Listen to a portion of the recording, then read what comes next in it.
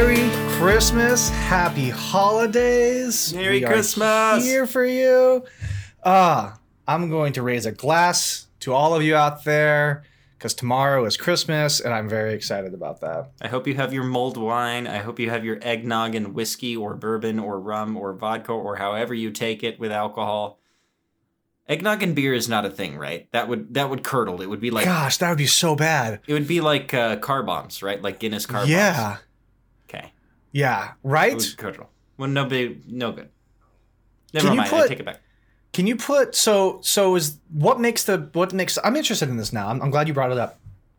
What makes it curdle? Is I it have the carbonation? absolutely no idea. I don't think so. I think it's gotta be. So the carbonation itself isn't a factor. Otherwise, you could put it in like Anything. other things. Because right, people put dairy in like a Coke, right? And they call it like a Detroit something. It's like Gosh, really? it's an alcoholic beverage that's basically a White Russian, except it's got Coca-Cola in it. So the carbonation itself is not what does it. There's something about, I think it's the yeast, maybe? The yeast that reacts with it? Yeah. Or the malts, maybe. One of those two. One of the bread components that causes Let's figure it out. The lime's acidity causes the Baileys to rapidly curdle, so much so that you have to chew down the congealed. I don't want to read that. No, but that's why you do half a pint and you chug, is because It's you get the the flavor acidity- before it congeals. The acidic lime juice causes the cream-based Baileys to curdle. Yeah. Well, there's not acidity in Guinness, really. Yeah, I Maybe know. it's the residual acidity from the hops. It could be. Yeah, for sure. Why does Bailey's curdle an Irish car bomb? C. When the shot is splashed in and slammed, as the car bomb usually is, the drink tastes mostly like okay. No, that's not true at all. The drink is amazing. Yeah.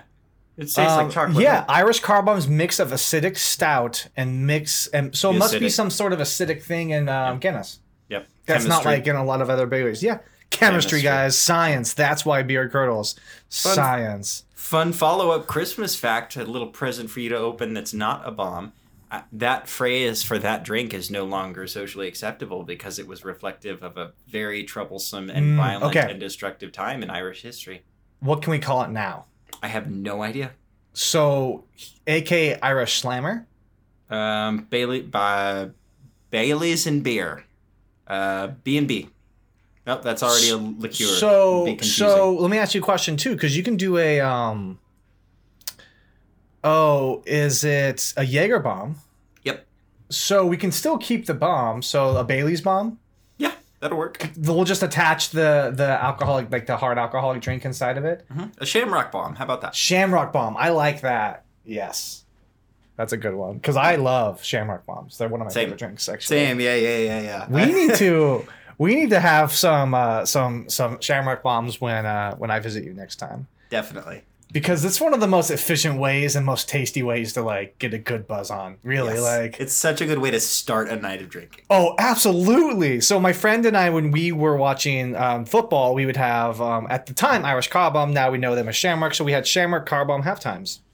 And our rule was if the team that we were rooting for was losing, and then they took the lead, like if they were losing in the first half, and then by the time the second half like started, so like if say at the end of the first quarter they were down 14-7, at the end of the second quarter they were up 21-14, that calls for 2 Shamrock bombs. Oh boy.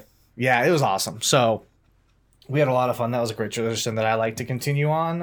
Actually, one of my drinks that I've only had like 5 or 6 drinks bought for me in my entire life, but one of them was a Shamrock car bomb, a Shamrock bomb.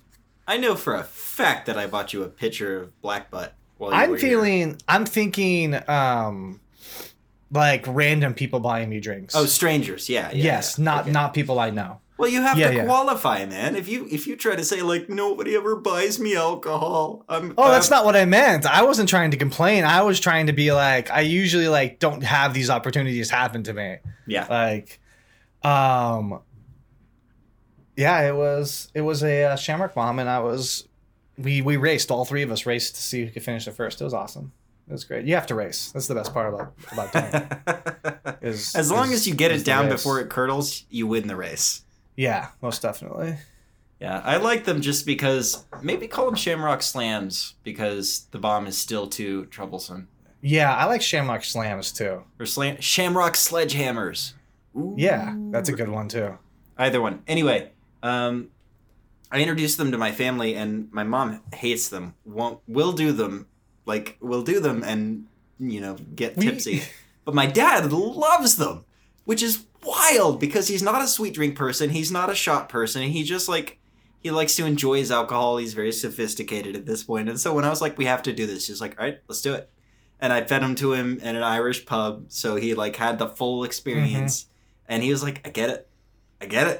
Oh, yeah. So good. He's a believer. Every time we get together, especially when we go down to Walt Disney World and we're at Raglan Road, he's like, car bomb. He just looks at me. He's like, car bombs. I'm like, yes, car bombs. Yes. Or sledgehammers, excuse me. We'll get it. It's that conditioning, yeah. Yeah, we're going to get it. We'll just keep reminding each other. And then we're going to get the podcast so popular that's just going to be the new name. It's going to take over. I'm glad that we're talking about drinking on our supposedly family-friendly episode. Let's roll this back into what we wanted to do tonight. We're not going to get to it yet. We're going to chat for a little bit longer because tonight's going to be a little bit of a shorter episode for everybody. Essentially, what we wanted to do for you as to cap off your holiday season was just to read you a book. That's it. That's all we wanted to do. So we are reading How the Grinch Stole Christmas to you, and I will be narrating, and Max will be doing the voices. And I'm very excited for it. Yep. Thankfully, there are only two voices in the book. There is the Grinch, and there is Cindy Lou Who. And I'm pretty sure I can distinguish the two of them enough that people won't be confused.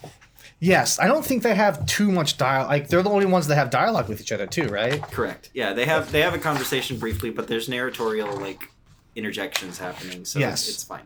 Now, to be fair to everybody involved in listening to this podcast, Max and I have not practiced this at all. Yeah, this is going to be a cold reading. It is going to be a cold reading. Enthusiastic and loving, and that's what you come here for. Yes, and I wanted you to know, I will be saying all of the whatever they're called, but that's a noise. I will be saying Grin the Grinch. Yeah, captions and yes, I'll be doing that kind of stuff. Yeah. Good. But let's get to that in a little bit. So before we start, we don't got any game to play today because I'm watching something that's live and very specific, and Max never would have guessed it, so we didn't even think about playing. And he's already won for the year, so it doesn't really matter. But I'm watching the Game Awards, which is mostly why we're not doing anything today. But there are some pretty exciting announcements also tonight. You know what? Not even gonna do that because then you'll know we're not recording this on Christmas Eve. So, but happy Christmas Eve to you. Spoilers. Spoilers. Yeah, we have to make sure it's ready to go to you guys on the day. Cheers, buddy. Oh, absolutely. All right. Now, did I finish my first drink? You drinking beer? I am having cider? A pear cider. Nice. Pear is one of those flavors that I have so infrequently that I forget how much I love it every time. Dude, and so pear when I cider get is around so to good. finding it again, I'm always elated. It's I forget, and then I remember 7 or 8 months later, and I have a pear something. It's pear juice or pear cider, or even just a pear. Yeah. And it's just it blows my mind. A pear is a surprise fruit, for sure. And then I forget again. Pears are a very common housewarming gift at Christmas time. It's very common. For a while in the 60s, it was very common. I think the 70s too. Now, one pear or multiple pears? A bushel, like a pears. Bushel. Plural. Do you know how many pears are in a bushel?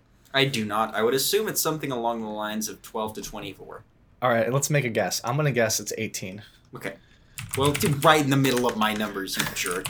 Way to straddle the fence, you pear flip-flopper. Ooh, okay. How many items are in a bushel? Well, one bushel is equal to 32 quarts. So one bushel is equal to 35.2 liters. A bushel is also equal to 64 pints. 32 or it's equal to pears. to 4 pecks.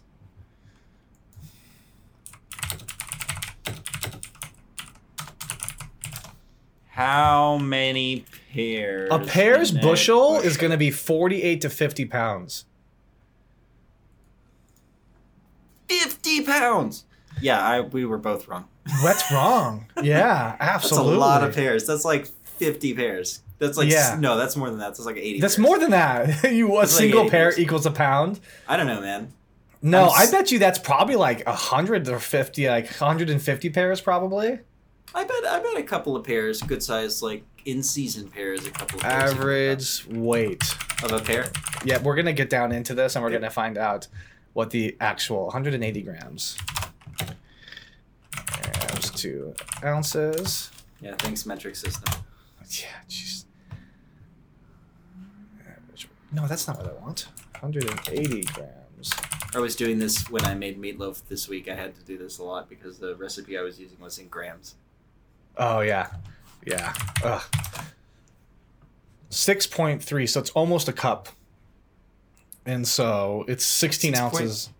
So it's like that's how much of a one pair is about 6 ounces. So let's see here. Let's do. How many ounces in a pound? 16.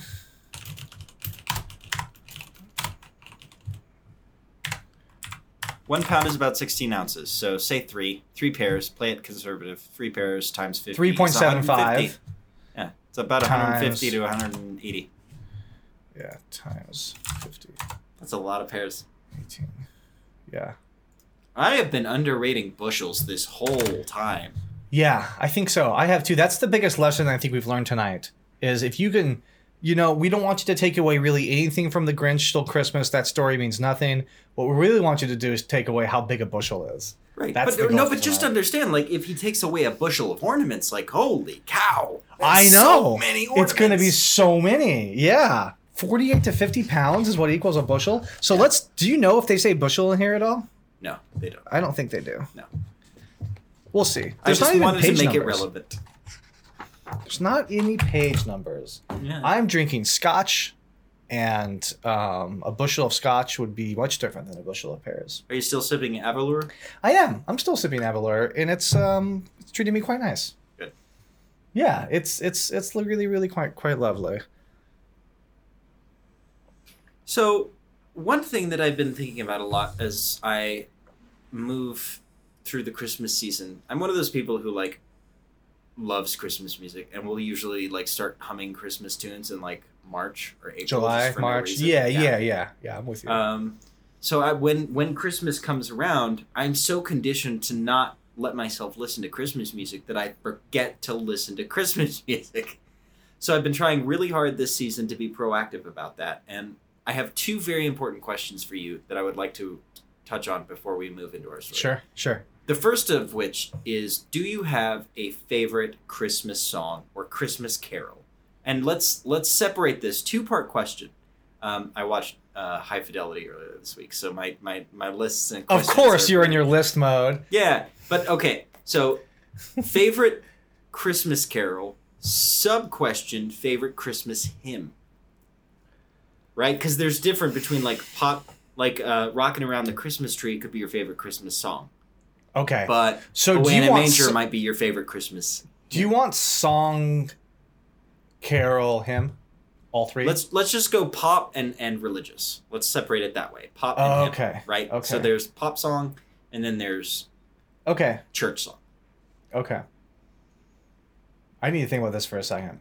Okay, I'll tell you mine while we are waiting. Oh. My favorite church Christmas song is Silent Night.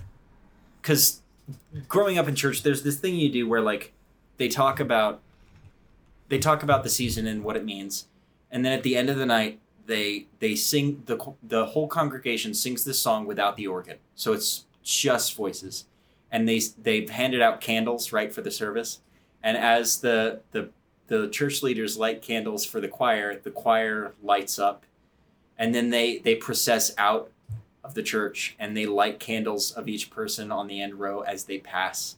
And so this whole building just like goes from pure darkness to light over the course of the song. And it's beautiful. It's really beautiful. And every season that gets me, I'm choking up just talking about it. That's so good. Hands down, that is my number 1 Christmas hymn. Okay.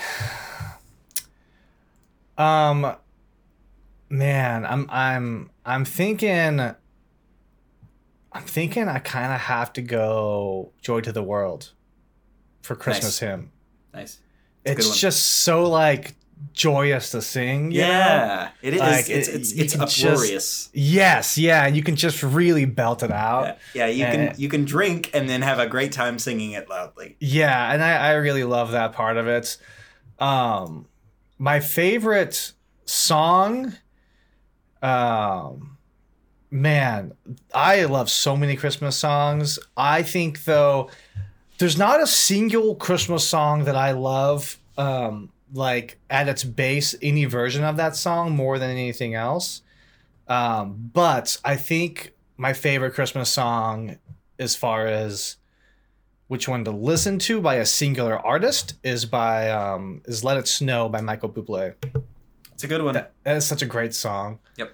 It's just so good, and especially you have to. So the cool thing is you have to get the studio version of it, not the live version of it, and it's hard to find the studio version of it. They have this really sweet like piano diddly that they do in the middle of the song that you don't get a lot of times in the live version. And so it's very there's a little difference there, but I do love it. I have a question for you. Wait, what's your favorite song? Not Jethro Tull's Christmas song.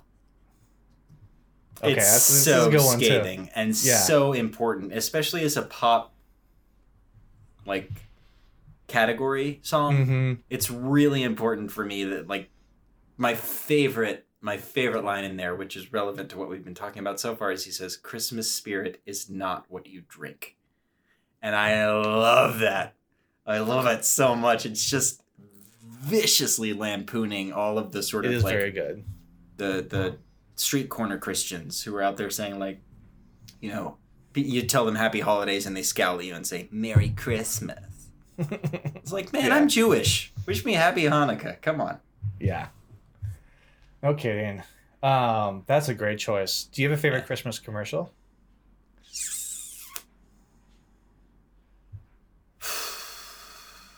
Yes, but it's a cop out. Okay, that's fine. So back in the 50s and 60s, there was a very prominent lampoon artist named Stan Freberg.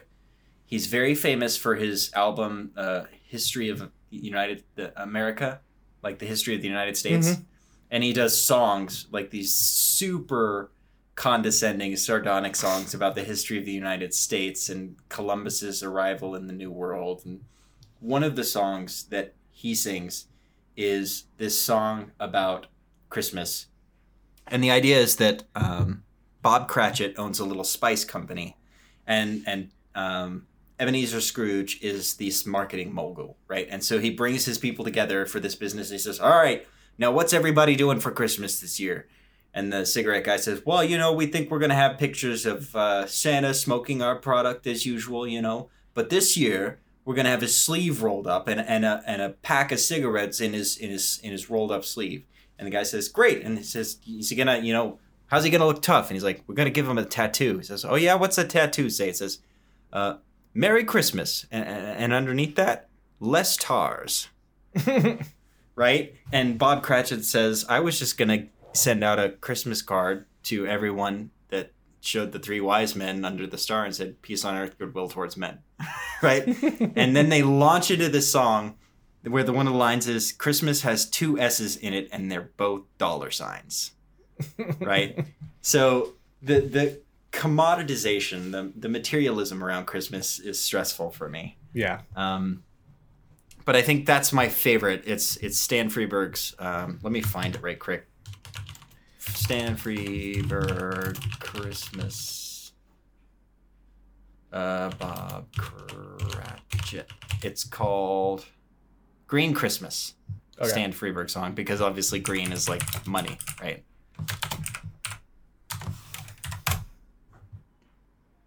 It was so good. Yeah, I have it up. I will listen to it as soon as I get back. Yep. That's my favorite commercial. It's a mockery of the commercials at Christmas, but Yeah. if I That's fair. if I had to answer it honestly, the answer is the polar bears, because it's just the Coca-Cola polar bears, because it's They're great. just family. It's They're just great. Family being family, people being weird, and trying to be there for each other. So Yeah, it's one of great. the least material commercials I know of. What about you? Oh, I like the Corona Feliz Navidad commercial with just the single tree lights up Mhm. at the end. It's just The palm tree. the palm tree. Yeah. Yeah, that's really cute. It's just so good.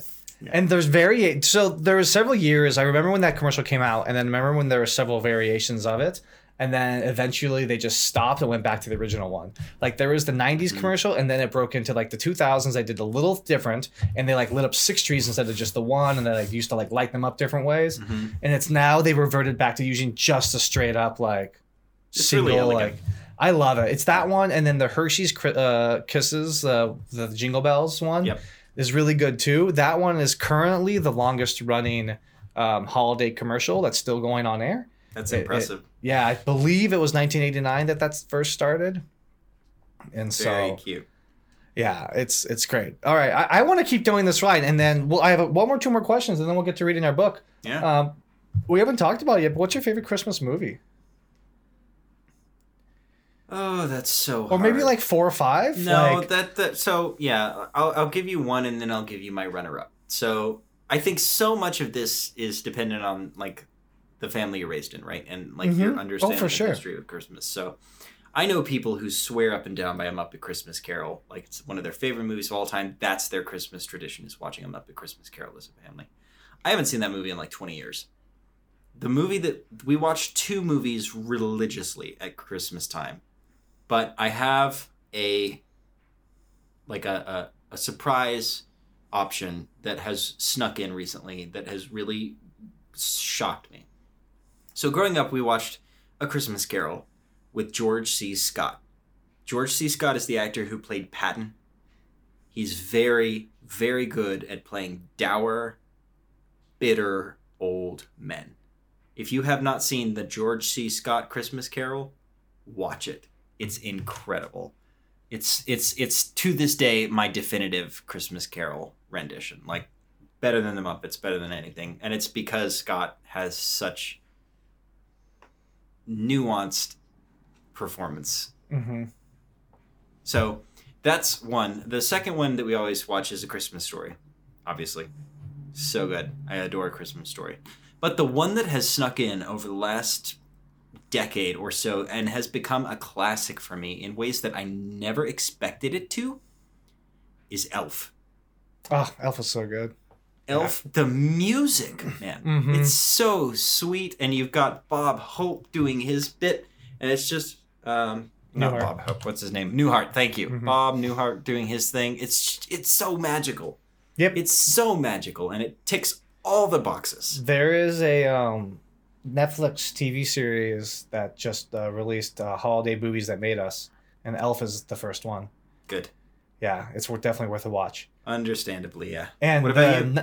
The Nightmare Before Christmas is the one they do second on that one, which Yeah, also see- is a fascinating watch because that's way more. That's more fascinating because of seeing like Tim Burton's rise to like prominence and like how Danny Elfman started out. Because Yes. I did not know how Danny Elfman started out until I watched that, and that was very Mhm. surprising. Well, it's And- fascinating to me. You know, Danny Elfman did the Simpsons theme. Danny Elfman did the Transformers theme, right? So he was well established as a musician. No, before that, but that- Danny Elfman, yes, but Danny Elfman was a lead singer of Oingo Boingo. Yeah. Which is like a like weird British rock band, like, and now he's doing like, and he hadn't done what what was his first one? I forget what movie it was that was his very first, but he wasn't gonna do it. He wasn't gonna compose the movie. I think it was maybe Edward Scissorhands. Yeah. That sounds was right. his very first composition, and he was just like, "F it, I'm gonna do it." And then like, And of he's course, just, it was like- incredible. he's like the most prolific like composer of movies now. You know, like he does so. I was looking at his IMDb, and it's incredible. He does so many. Up there with who did John? Up there with John Williams. Yeah, I think John Williams. I like John Williams' score more. Like they're just as good. They're the best. Like him and Danny Elfman are awesome. And I- the guy who like- did Pirates is also So Hans Zimmer, Hans. Those three are like Danny Elfman, Yeah. and John Williams, and the then holy trinity of composers. Michael Giacchino, Giacchino, yeah. Giacchino, whatever. I should do more service than that. We should get his Yep. name right. Giacchino, I think, is how it's pronounced in the proper Italian. Is Giacchino. He's starting to really do a lot now. Like, he's kind of the new up and comer. Like, he did some earlier Mission Impossibles, and he's done a lot of the Disney stuff lately. Mm-hmm. He's done all the Star Wars that aren't mainlined. Yeah. So, or at least part of the saga. Yeah, there's a guy I like who has surprised me. His name is Thomas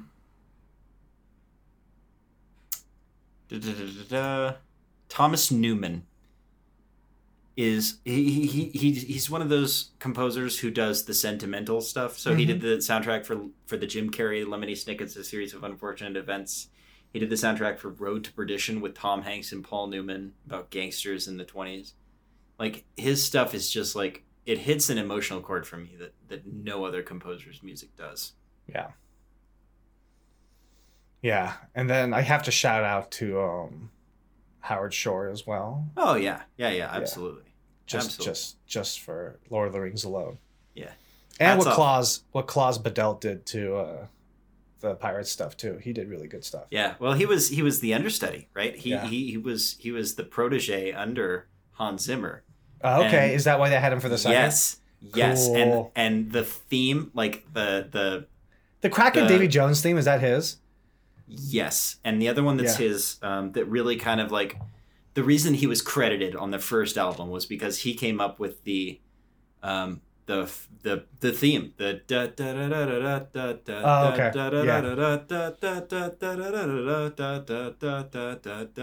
that is him. Yep. Well, he deserves everything just for that. Oh yeah, that's amazing. So good. Yeah, it's so good. We did it. We made it a half hour into recording before we started reading our book. As if there was ever any doubt. National Lampoon's Christmas Vacation. I'm pretty sure that's my favorite.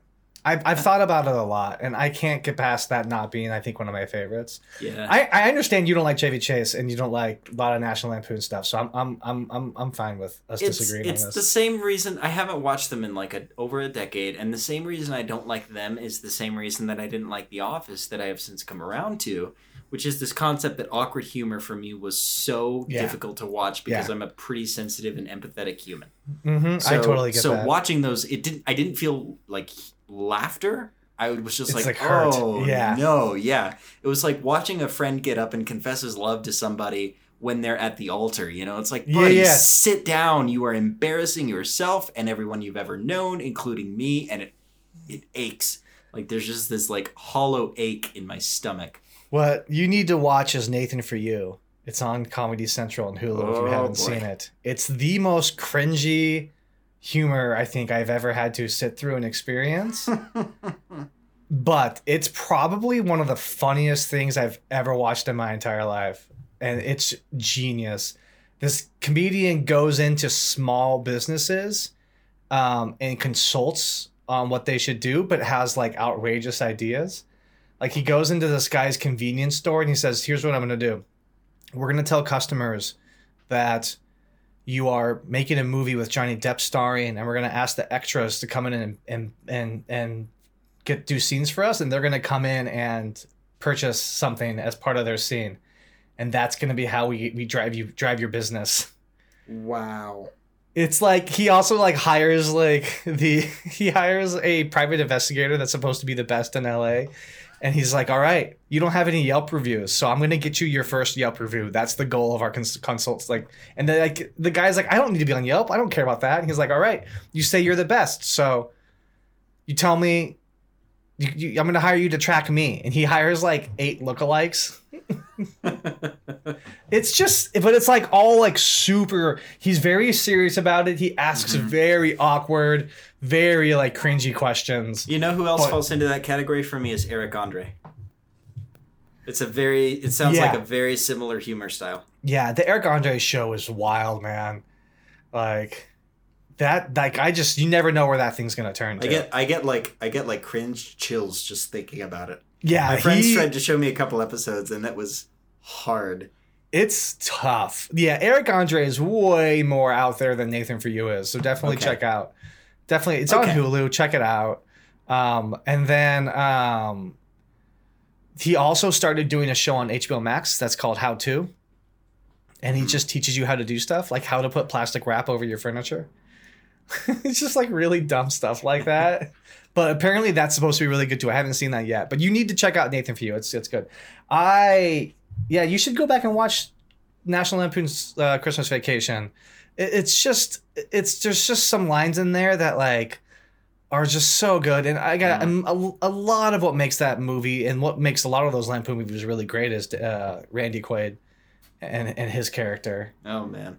And just like they're sitting at dinner and Clark Griswold, who's Chevy Chase's character, is trying to tell all the kids like, hey, I saw they tracking Santa. NASA said they were tracking Santa over Chicago not too long ago. And they're all eating dinner and Randy Quaid's character just looks at Clark. He's like, you serious, Clark? It's just like so many like just one little lines from it's great. I probably watched that movie like 10 times in the last like 2 weeks. Oh my gosh! Because Wow. it's on AMC right now. So and like you know how like that kind of stuff runs, they just keep rolling over and over again. So yeah, I if it's on tonight, I'll probably watch it tonight.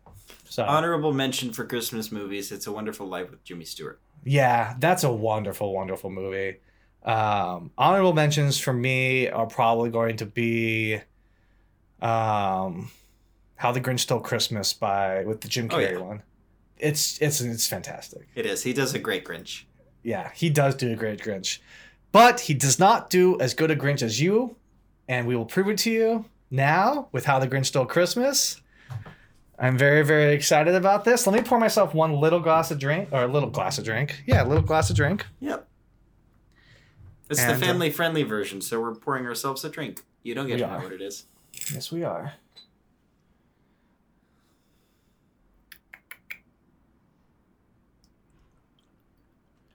I am going on a trip this weekend. We're going to an Airbnb. I'm very excited. Be sure to decontaminate We will. everything your hands touch. Yeah. Do not trust them. Bring your own bedding. Bring your own sheets and blankets. And hand sanitizer. Stuff. Yeah, absolutely. Hand sanitize the faucet in the sink, and the handles of that, the shower handles, everything that your hands are going to touch. Just yeah. Biden's going to do with the White House. Just hose it down. Yes, just hose everything down. Just what we're gonna do is I rented a fire truck and I filled it full of hand sanitizer. And I was thinking travel friendly would be easier to do like a bug sprayer. You know, like they do around the base of the house. It's like a paint sprayer. That would be travel friendly. One of those would be super easy. I've already rented the truck though, so I can't go back on it. I'm not covering that deposit. So bonus option for the bug sprayer is it doubles as a Ghostbusters Halloween costume prop. Ooh, yeah. It's probably worth just keeping the truck and getting the backpack as well. Yeah. Before we start, I need to just say, you mentioned earlier Nightmare Before Christmas as a Christmas movie. I believe, and this is something that you can fight about, the definition of a sandwich. I believe The Nightmare Before Christmas is a Halloween movie. I think it's intended to get you excited for Christmas, but you're not there yet. So that movie for me every year kicks off the holidays. I think that's what the intention for you is. I think you should watch that documentary and find out what the real intention of that movie is. And then we can talk. No. It's a Christmas movie. It is. It is not. Yes, it is. Nope. I mean, if you want to do it right, technically it's a Thanksgiving movie. It's the in-between period between Halloween and Christmas. Yeah, it's the holidays. Yeah. That movie to me can be watched from September to mid-January. You know, you can watch it anytime you want to, obviously, but that's like a holiday movie.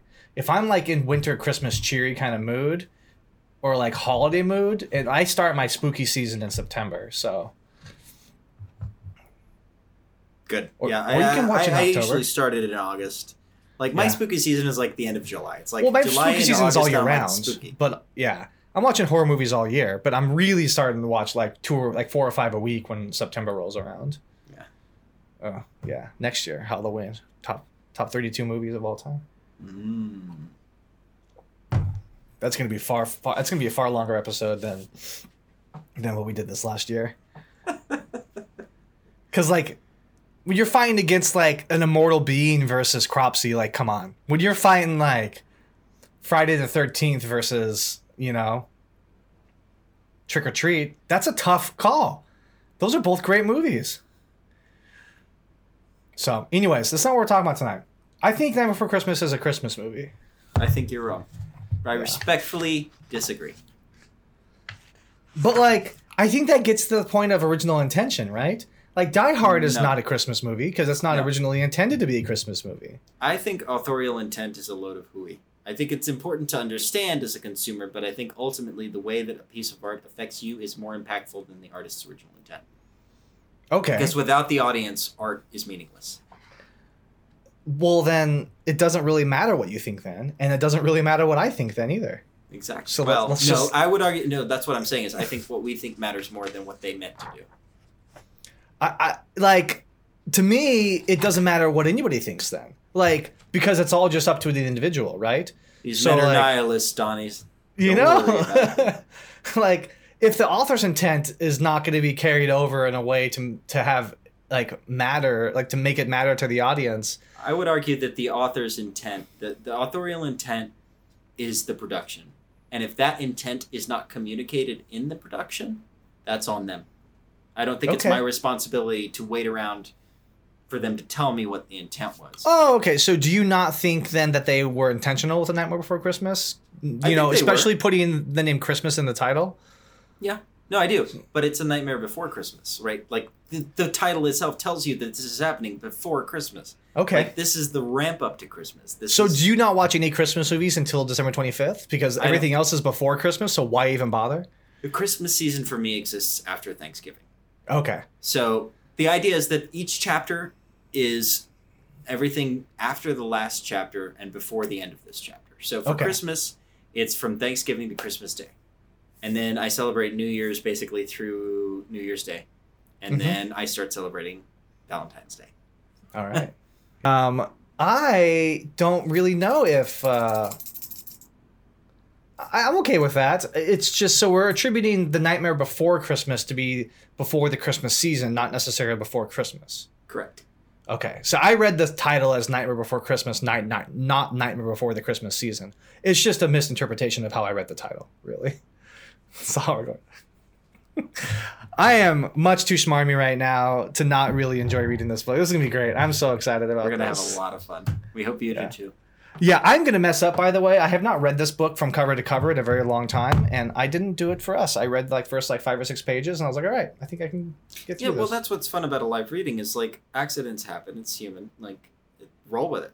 Like, just keep going. Let the follow-through and the pacing is much more important than the specific words. So if you have to correct a word or something, go for it. I will probably do the same. Nobody's perfect. You ready, man?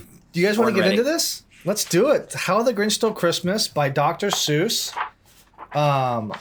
It was, according to my book, written in 1957. Well, copyrighted in 1957. Renewed in 1985. That's very interesting. That's something copyright laws have changed. Anyways, this book is for Teddy Owens. And we're going to get into it. Is everybody ready out there? You good, Max? I'm getting in character. Okay. Yes, I am ready. I'm born. You ready. let me know. Your character doesn't start. You don't have any lines until the 3rd page, man. 4th page. So what are you talking about? I got to get ready now. Like everything that I hear up to this point, I have to hear through the Grinch's ears, right? That's true. Yes. All right. Here we go, guys. How the Grinch Stole Christmas. We'll see you guys on the other side. Every Who down in Whoville liked Christmas a lot, but the Grinch, who lived just north of Whoville, did not. The Grinch hated Christmas, the whole Christmas season. Now, please don't ask why. No one quite knows the reason. It could be his head wasn't screwed on just right. It could be, perhaps, that his shoes were too tight. But I think that most likely the reason of all may have been that his heart was 2 sizes too small. But, whatever the reason, his heart or his shoes, he stood there on Christmas Eve, hating the Whos, staring down from his cave with a sour, grinchy frown at the warm, lighted windows below in their town. For he knew every Who down in Whoville beneath was busy now, hanging a mistletoe wreath. And they're hanging their stockings! He snarled with a sneer. Tomorrow is Christmas. It's practically here. Then he growled, with his Grinch fingers nervously drumming. I must find some way to stop Christmas from coming. For tomorrow, he knew, all the Who girls and boys would wake bright and early, they'd rush for their toys, and then, oh the noise, noise. That's one thing he hated, the noise.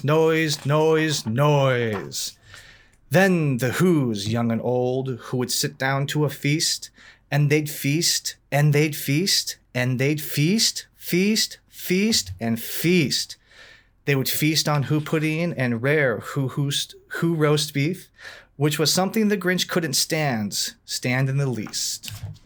And then they'd do something he liked least of all. Every Who down in Whoville, the tall and the small, would stand close together with Christmas bells ringing. They'd stand hand in hand, and the Who's would start singing. They'd sing, and they'd sing, and they'd sing. And the more the Grinch thought of this Who Christmas sing, the more the Grinch thought, I must stop this whole thing. Why, for 53 years, I've put up with it now. I must stop this Christmas from coming. But how? Then he got an idea, an awful idea. The Grinch got a wonderful, awful idea. I know just what to do. The Grinch laughed in his throat, and he made a quick Santa Claus hat and a coat, and he chuckled and clucked. What a great Grinchy trick! With this coat and this hat, I look just like Saint Nick. All I need is a reindeer. The Grinch looked around, but since reindeer are scarce, there was none to be found. Did that stop the old Grinch? No. The Grinch simply said, If I can't find a reindeer, I'll make one instead. So he called his dog Max. Then he took some red thread and he tied a big horn on the top of his head. Then he loaded some bags and some old empty sacks on a ramshackle sleigh and he hitched up old Max. Then the Grinch said, Get up! And the sleigh started down toward the homes where the Who's lay a snooze in their town. And their windows were dark, quiet snow filled the air, all the Who's were all dreaming sweet dreams without care, when he came to the first little house on the square. This is stop number 1, the old Grinch Claus hissed. And he climbed to the roof, empty bags in his fist. Then he slid down the chimney in rather tight pinch, but if Santa could do it, then so could the Grinch. He got stuck only once, for a moment or two, then he stuck out his head, the fireplace flew. Where the little Who stockings all hung in a row, these stockings, he grinned, are the first things to go. Then he slithered and slunk, with a smile most unpleasant, around the whole room, and he took every present, pop guns and bicycles, roller skates and drums, checkerboards, tricycles, popcorns and plums, and he stuffed them into bags. Then the Grinch very nimbly stuffed all the bags one by one up the chimbley. Then he slunk to the icebox. He took the Who's feast. He took the Who pudding. He took the roast beast. He cleaned out the icebox as quick as a flash. Why, that Grinch even took the last can of Who hash. Then he stuffed all the food up the chimney with glee. And now, grinned the Grinch, I will stuff up the tree. And the Grinch grabbed the tree and he started to shove, when he heard a small sound like the coo of a dove. He turned around fast and he saw a small Who, little Cindy Lou who was not more than 2. The Grinch had been caught by this tiny Who daughter, who got out of bed for a cup of cold water. She stared at the Grinch and said, Santa Claus, why? Why are you taking our Christmas tree? Why? But you know, that old Grinch was so smart and so slick, he taught up a lie and he thought it up quick. Why, my sweet little tot, the fake Santa Claus lied. There's a light on this tree that won't light on one side, so I'm taking it home to my workshop, my dear. I'll fix it up there, then I'll bring it back here. And his fib fooled the child. Then he patted her head, and he got her a drink and sent her to bed. And when Cindy Lou Who went to bed with her cup, he went to the chimney and stuffed up the tree. Then the last thing he took was a log for their fire. Then he swept up the chimney himself, the old liar. On their walls he left nothing but hooks and some wire, and one speck of food that he left in the house was a crumb that was even too small for a mouse. Then he did the same thing to the other Who houses, leaving crumbs much too small for the other Who's mouses. It was 15:15 dawn, all the Who's still abed, all the Who's still a snooze. When he packed up his sled, packed it up with the presents, the ribbons, the wrappings, the tags, and the tinsel, the trimmings, the trappings, 3,000 feet up the side of Mount Crumpet, he rode with his load to the tip-top to dump it. Pooh-pooh to the Who's. He was grinchiously humming. They're finding out now that no Christmas is coming. They're just waking up. I know just what they'll do. Their mouths will hang open a minute or two. Then the Who's down in Whoville will all cry. Boo! That's a noise Grinned the Grinch. that I simply must hear. So he paused. And the Grinch put his hand to his ear, and he did hear a sound rising over the snow. It started in low, then it started to grow. But the sound wasn't sad. Why, this sound sounded merry. It couldn't be so, but it was merry, very. He stared down at Whoville. The Grinch popped his eyes. Then he shook. What he saw was a shocking surprise. Every Who down in Whoville, the tall and the small, was sinking without any presents at all. He hadn't stopped Christmas from coming. It came. Somehow or other, it came just the same. And the Grinch, with his Grinch feet ice cold in the snow, stood puzzling and puzzling. How could it be so?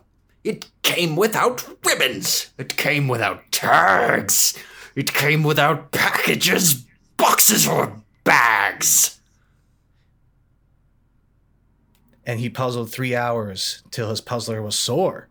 Then the Grinch thought of something he hadn't before. Maybe Christmas He thought.